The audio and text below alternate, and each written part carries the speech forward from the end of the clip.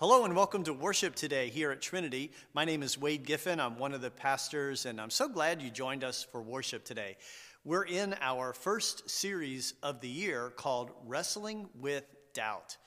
The reality is all of us in the spiritual life, all of us on a faith journey, run into these moments of doubt. And they can either trip us up or we can work our way through them and grow in our faith. That's our hope. Thank you. Hey, good morning, church. It is so good to see you. My name is Wade. If we've not met or you're new here, I'm so thrilled to be able to be with you today. You know that we have 16 folks from this church who have been on mission since midweek in Mexico. Had two elements. It had a medical component where we had a medical clinic and a construction component where work was done to help with people in their houses and those kinds of things. And they crossed the border during the last service, making way to the airport. I keep getting text messages. They decided they wanted to start texting me. They text bombed me right before I got up to preach in the last service. So it's good to hear from them. And thank you for the ways you've been praying for them, that way you've been supportive of them. Because when any of us is in mission, we are all in mission together here from Trinity. Will you pray with me? God, we thank you for the difficult conversations and the things that we really struggle with, things that make us wrestle with our doubt. And this week it's a big one. Why do the innocent suffer? God, we pray that through any words that I might be able to offer, but mostly because of the meditation of our hearts, that you would find this acceptable in your sight. For you are our strength and our Redeemer. Amen and amen. Many of you know that I was in Chicago for this last week for an annual meeting with what we call the College of Bishops.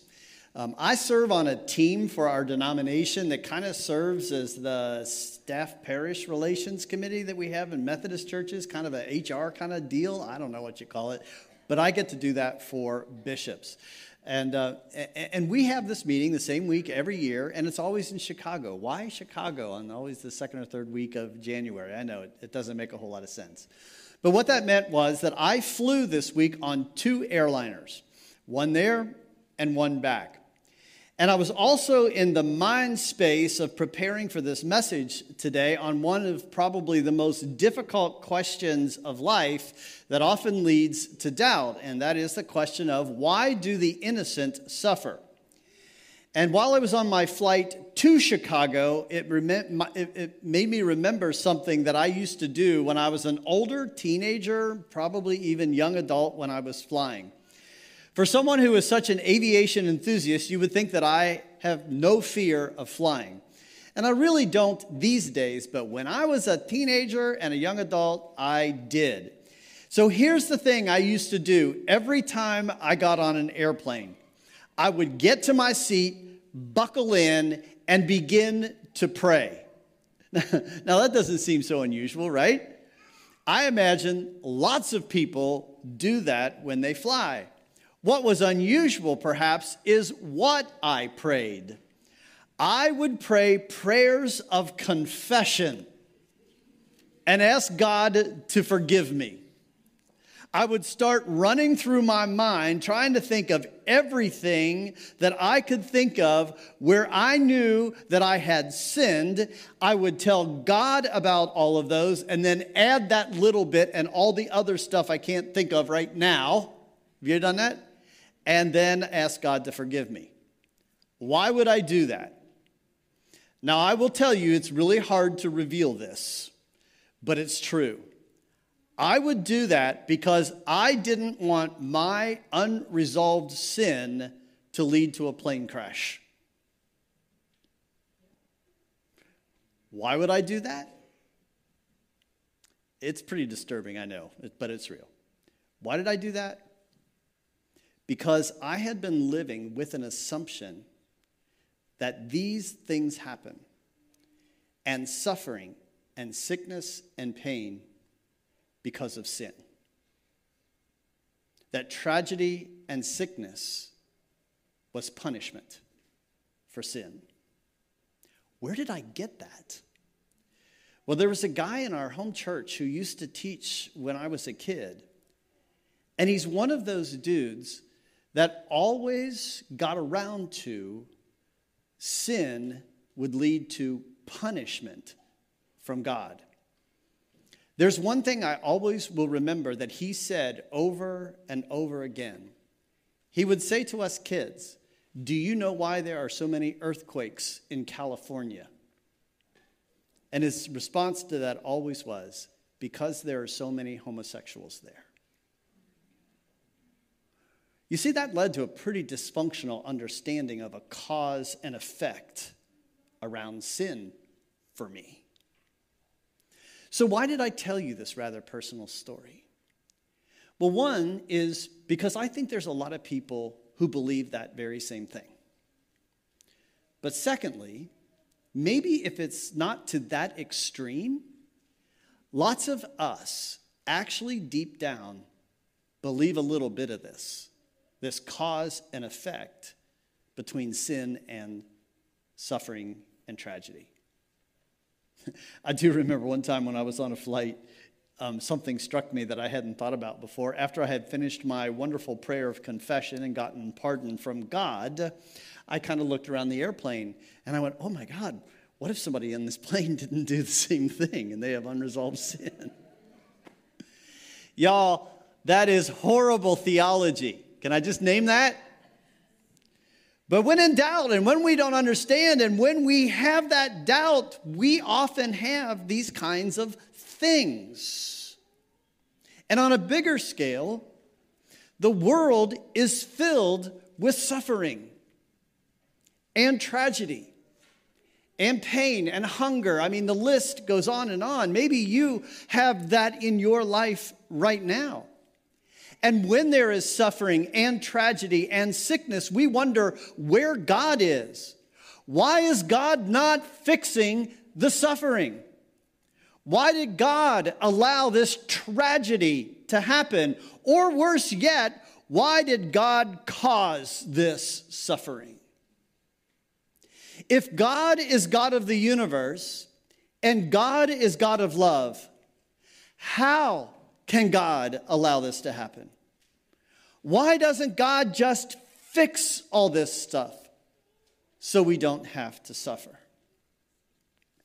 I will tell you that in 36 years of being a pastor, I have had those questions asked of me countless times. And you better believe that I've experienced things in my life as a pastor that have been so hard for me to reconcile. And yes, I go through those same kinds of emotions and frustration with God in many of these situations. When these things happen to you and when I experience them in my own family as well. It's like arriving at a hospital emergency room as parents are being told that their teenage daughter is dead and their teenage son is in the next room and he's fighting for his life after a car crash. The sound of wailing and grief that comes from a mother who hears that news is a sound that is seared in my memory, and I will never forget that sound. It's going to Children's Hospital with a mom and a dad in my church who have a 2-week-old son who is not going to live due to genetic anomalies. It's gathering together as many nurses and others and family as I can and ask for a basin for some water to baptize this little boy just before the devices that have been keeping him alive are turned off, and then we stand with him until he dies. It's like when one of my sons came to me on a Palm Sunday weekend one year, and he said to me, "I can't see anything out of my one eye."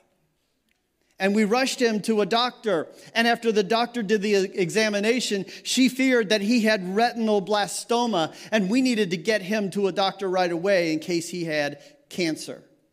He didn't have cancer.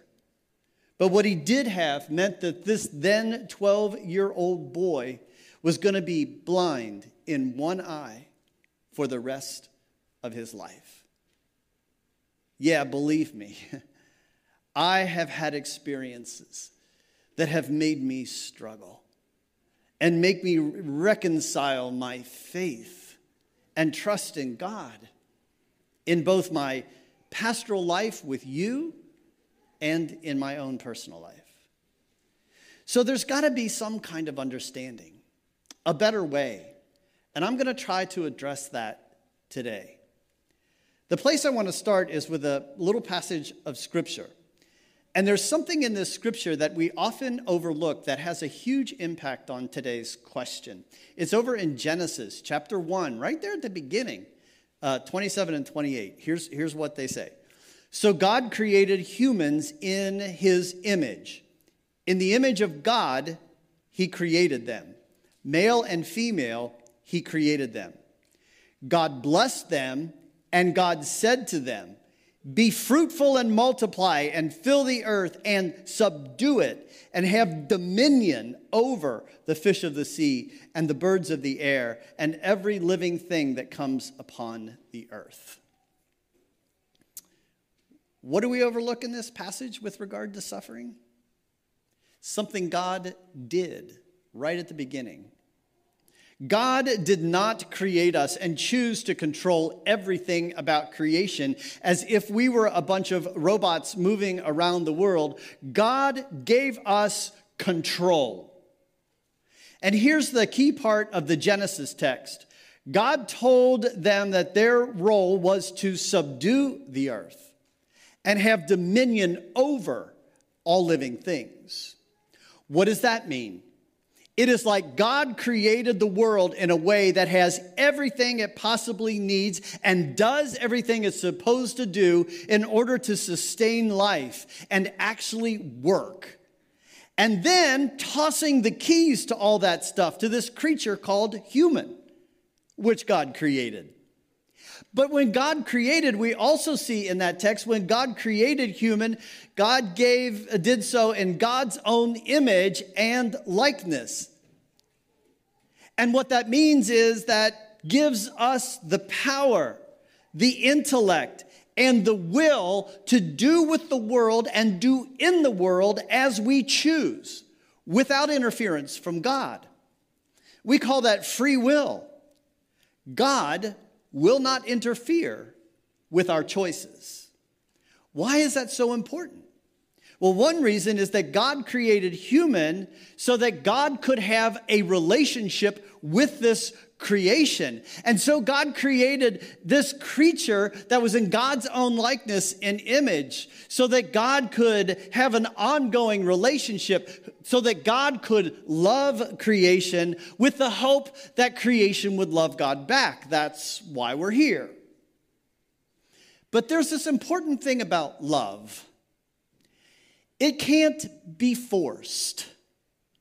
You cannot force someone to love you. Love cannot be legislated by rules or laws. Love has to be a choice. Without free will, there is no freedom to choose love and relationship. Of course, it was a huge gamble on God's part. And yes, that one feature of creating human, I am sure, has been the source of a lot of heartbreak for God. And yes, it has led to lots of suffering and pain and tragedy among the human family. Here's why it's so important to remember that thing God did. When there is suffering and sickness and even tragedy, we often turn first to why God did not do anything in it, or why God did not change that moment. And we forget to ask the question of what role we humans may have played in that situation. Because God did give us freedom to choose and to act. I mean, I know that's true. I mean, here's the example. The many things that I have heard in funeral homes over the years, many of which are just bad theology. By the way, I don't give theology lessons at funeral homes. I wait till later. I've officiated over 1,000 funerals over the years, so I've got a little bit of experience.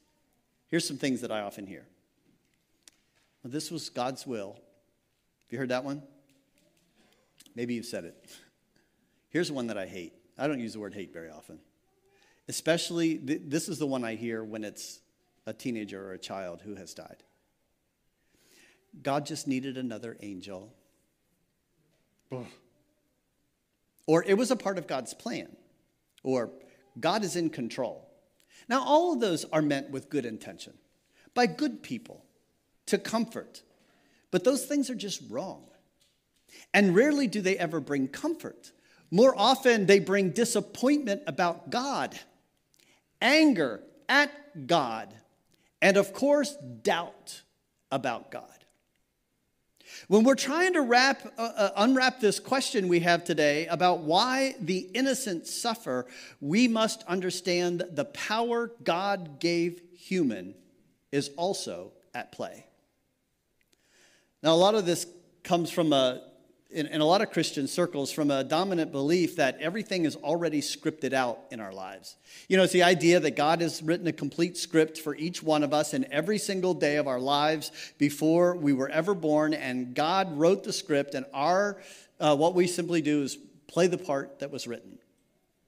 That God has already written a script that says what restaurant we will go to, who we will marry, what job we will get, what position in society we will either enjoy or not, whether we will be among the rich or among the poor. That's where we get the kinds of things that we say when stuff happens. We want to believe that we're just living in the script. Here's another thing I hear all the time. This is hugely popular right now. Have you heard this one? Well, everything happens for a reason. Have you heard that one? Have you said that one? It's okay to say you have. If everything happens for a reason, according to, as we as Christians would say, God's plan, then God has predetermined everything that will take place. Every messed up, immoral act, every act of violence, every inhumane, oppressive, and unjust thing we do, that's what's implied.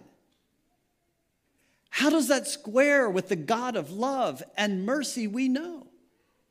Is God okay with cancer? Is God okay with car accidents? Is God okay with racism or child abuse? Is that the kind of stuff God wills and writes into the script? I mean, everything happens for a reason. Does that sound like the God we know and the God of Scripture? That forces us to wrestle with some assumptions that we hold. Assumptions like, well, God is in control. Or God is all-powerful. God is in control and God is all-powerful, yes, but God also relinquished a whole lot of that power to human when God gave it to us when he said, subdue the earth and have dominion over everything, way back there in Genesis. So if God is not promising to protect us from all harm, if suffering is not God's punishment for sin, if suffering is not the will of God, then how do we explain suffering? And where is God when it happens? Well, I'm going to try to take a shot at a little bit of that. The first I've already started, and that's when we look back to the Genesis text, is to consider the suffering that is caused by human activity.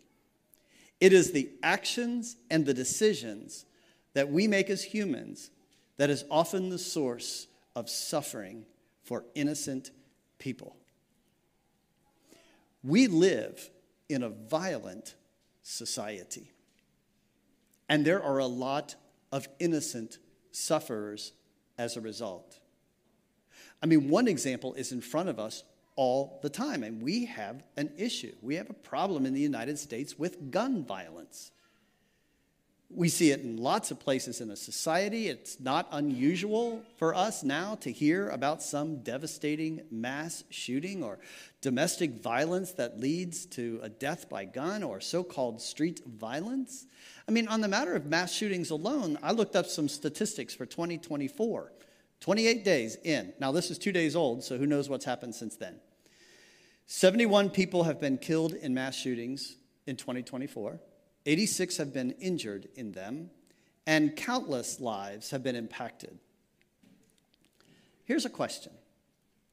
how many of those who were impacted would we classify as innocent sufferers? It was not God who put these folks up to killing 71 and injuring 86 in the last 28 days. And some of those are attributed to mental illness, but most of them are attributed to anger and hate. It's the voices they listen to. It's the ideology to which they adhere, and the lies that they internalize. It's the isms we have as humans that often lay at the root of any kind of violence. And here's the point. The result of activity of broken human beings is often the source of innocent people suffering. Is God to blame for those horrible tragedies? Or was God just as heartbroken as we were at those tragic deaths? Then God said, "Be fruitful and multiply, fill the earth, subdue it, and have dominion over it." What a huge risk God took when God gave that kind of power and authority to the human creature. And all of these are reflections of our brokenness and our sin as humans and our failure in the job to subdue and have dominion over the creation that God created in the way that God intended for that to happen. Now, sin does cause suffering for sure. Not necessarily this cause and effect that sin suffer, but sin is living outside of God's ideal. And anytime we find ourselves outside of God's ideal, we will suffer. But sin also causes suffering of the innocent because everything we do, everything we choose happens in the human family. And when something like that happens in the human family, it affects the whole human family. The alternative is what God really intended. That acts of kindness and understanding, that acts of justice and mercy and love, acts of pursuing things for the common good of all people is what I would imagine God longed for when God gave human dominion. You see, God calls us to be instruments of good. God calls us to do a couple things, and I'm going to give you two direct quotes from our baptism liturgy. God calls us to, one, renounce the spiritual forces of wickedness, reject the evil powers of this world, and repent of their sin. We've heard that in here, right? Second one, it's right from our baptism liturgy, to accept the freedom and power God gives us to resist evil, injustice, and oppression in whatever forms they present themselves. Can you imagine a world if that was really happening? If we really sought to do that?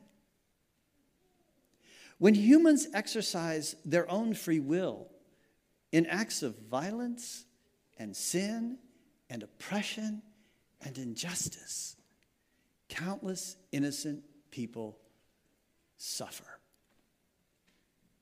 All right, you need a break? Let's move on. How about natural disasters? People suffer from those. That's often a question. I'll never forget an argument I had with my insurance agent one time. I had called her because a limb had fallen out of a tree and had damaged some property in a storm. And one of the first things she said to me is that we would have to determine if it fell into the acts of God clause in my insurance policy. Y'all, do not say that to a theologian. Don't blame God for something that might cost you some of your bottom line. It was not a pleasant conversation, but my property did get covered. Does God control the movement of the tectonic plates? Does God control weather patterns? Does God control Earth's temperatures? In a pre-scientific age, of course people believed that the gods were opening the earth and sending terrible storms or withholding rain. I mean, how else could they explain the strange and at times devastating occurrences that happened in nature? It must be God doing that. But here's the interesting thing. In a scientific age, we still hear that stuff today. I remember hearing people, Christian people, let me say who, after Hurricane Katrina, that when it devastated New Orleans, that it was punishment for a number of areas of a sinful part of the earth. And the Christians would say they practice voodoo. So God did that. Were all 1,392 people who died as a result of that storm participating in the so-called sins? Or were there innocent sufferers among them? You know, our planet is an amazing thing. God wove into this planet all kinds of processes and natural laws. And in the last 2 weeks, we've named the physics that we need for us to actually live and make the world work. All kinds of things that I am not smart enough to even begin to understand. But these very natural laws that are designed to make it work and that the earth can replenish itself bears risks for the humans who live in it. Do you get that? I mean, I don't understand why it has to be this way. But I trust the architect who designed it. And I don't blame the architect of the world as the one who causes natural disasters. They are a part of a fragile ecosystem on which we live. And I'm also aware that some of these just might be attributed to the ways in which humans have chosen to exercise dominion over the earth. They happen. What about illness? What about disease? What about death? Well, one of my favorite one of my favorite scriptures is Psalm 139. Maybe you like it too. And there are two verses especially that I love, and they go like this. For it was you who formed my inward parts. You knit me together in my mother's womb. I praise you, for I am fearfully and wonderfully made. You've heard me quote that lots of times. Just think about these complex bodies of systems and processes that God so masterfully created. And the more we learn about the human body, the more mind-blowing the complexity of our bodies is. I mean, we have all kinds of redundant systems to sustain our lives. Our bodies can heal themselves. Broken bones will knit back together. Scratches that bleed today should be pretty much healed over in a week or so. We have cells in our bodies that are always on the attack for a disease or a virus or something that comes to us.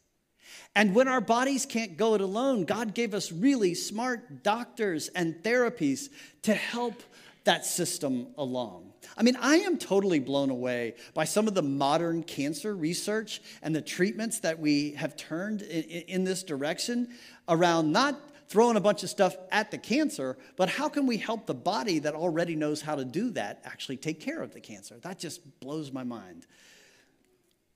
But every once in a while, something happens that triggers a series of events that leads to death. Despite all of the protective systems, besides the procedures and the doctors, it's a disease unto death. And we often forget with that disease, all of the zillions of times our bodies were actually healed, except one. Mortality is a part of the way the world is, the way it was designed. Dr. Marjorie Suhaki, who I quoted last week, was writing and reflecting on the death of her 38-year-old son-in-law who died of cancer and left Marjorie's daughter and grandchildren behind. In her reflections, she talked about the reality of mortality, that we all die and no one escapes it. She talked about this misunderstanding that we often hold, that the norm is that we would all live to a ripe old age and die quietly and peacefully in our sleep. That's not the norm. She wrote this: The wonder is that given our own fragility and all the illnesses we contract, all but one of these illnesses is reversible. But it is a given that sooner or later we will each encounter the sickness unto death. Sickness unto death, it comes through accident or through virus or through bacteria or through that one cell that mutated and our body couldn't stop its advance. Or simply the fact that we will wear down or wear out and die. We enjoy countless miracle cures for countless diseases in our lives, except one. We are born into this world, we live a life, and then we return to God. And the length of that middle part, living a life, can be minutes or decades. And sometimes that middle part is impacted by decisions we make about our own health and our own lifestyles and habits. I know I have done things to this body for which someday I might suffer. I also know that I have not done things for this body for which someday I might suffer. I'm hoping not, praying not, but if so, I understand I had a hand in it. And I accept that and try to go differently now, most of the time. And sometimes that middle part is impacted by nothing we did, or nothing we didn't do, or decisions that we made. But we still suffered. And then we have to think about sometimes it was the decisions and actions of other humans that impacted me. For example, the human family has sinned in our misuse of the earth, toxic creations that we let seep into the ground. I mean, we've all heard those stories where a toxic waste dump gets forgotten that it was a toxic waste dump and a subdivision is built on it. Now all of a sudden, all the moms have breast cancer. We've heard those stories. It's complicated. But I'm here to tell you today that sickness and suffering are not God's will. How do I know that? When God and Jesus saw people who were sick and had diseases, he didn't just dismiss them, well, that's God's will. Everything happens for a reason. He stopped and he healed them because he wanted us to see what God's will actually is. And sometimes the ultimate healing comes when we leave this earth. Death is also healing. So where is God when suffering happens? If God is not causing our suffering or pain, where is God? Fundamentally, y'all, God is with us. God desires to accompany us in our suffering. So much so that God showed us that when God came right to us in Jesus. Jesus entered our world. He entered our reality. Jesus walked with us. He healed the sick. He bound up broken hearts and still does that today. He didn't promise to suspend laws of nature. He didn't promise to protect us from people who might cause harm and suffering to us. He promised that whatever happened, he would be with us. He provides people who can come alongside and care for us. He also calls us to care for those who suffer and those who are in need, to be his hands and feet and voice to help alleviate suffering. That's what 16 people from this congregation have been doing in the last 3.5, 4 days in Mexico. He calls on us to alleviate suffering. You know, when he said that bit, when he said, just as you did it to one of the least of these, my brothers and sisters, you did it also to me. And here's one thing I know to be true from the life that I've lived. Although God does not cause the suffering we may experience, he forces good to come from it. It's kind of like that thing the Apostle Paul said when he wrote to the Roman church, when he said, we know that how many things? All things. We know that all things work together for good for those who love God and are called according to his purpose. And that one bit of good that God makes in suffering that is an opportunity for deeper faith. Paul also wrote in the same letter, he said, suffering produces endurance. And y'all, those people were suffering. Why were they suffering? They were suffering because they were following Jesus. You would think if anybody could get spared suffering, it would be that gang trying to start the Jesus movement, right? But no, they had suffering. And Paul said, suffering produces endurance, and endurance produces character, and character produces hope. Suffering can cause great doubt. I know that. And that's okay to have doubt. It's what we do with it that matters. Do we choose in the midst of suffering to turn away from God or turn toward God? And it's not something we can do right away sometimes. It takes time. But y'all know this for sure. God walks with us. God loves us. God seeks to comfort us. God uses people to comfort us. And God wants to use us when other people suffer. God calls us to live in such a way that our actions and decisions don't cause an innocent person to suffer. You see, suffering does not get the final word. God does. And God forces good from all things. We have the reminder of Easter when God declared through the resurrection of Jesus that sin and pain and suffering and even death do not get the final word. God does. And I trust God for that promise, maybe especially when the innocent suffer. Will you pray with me? God, we are thankful that you are as close to us as every breath we breathe.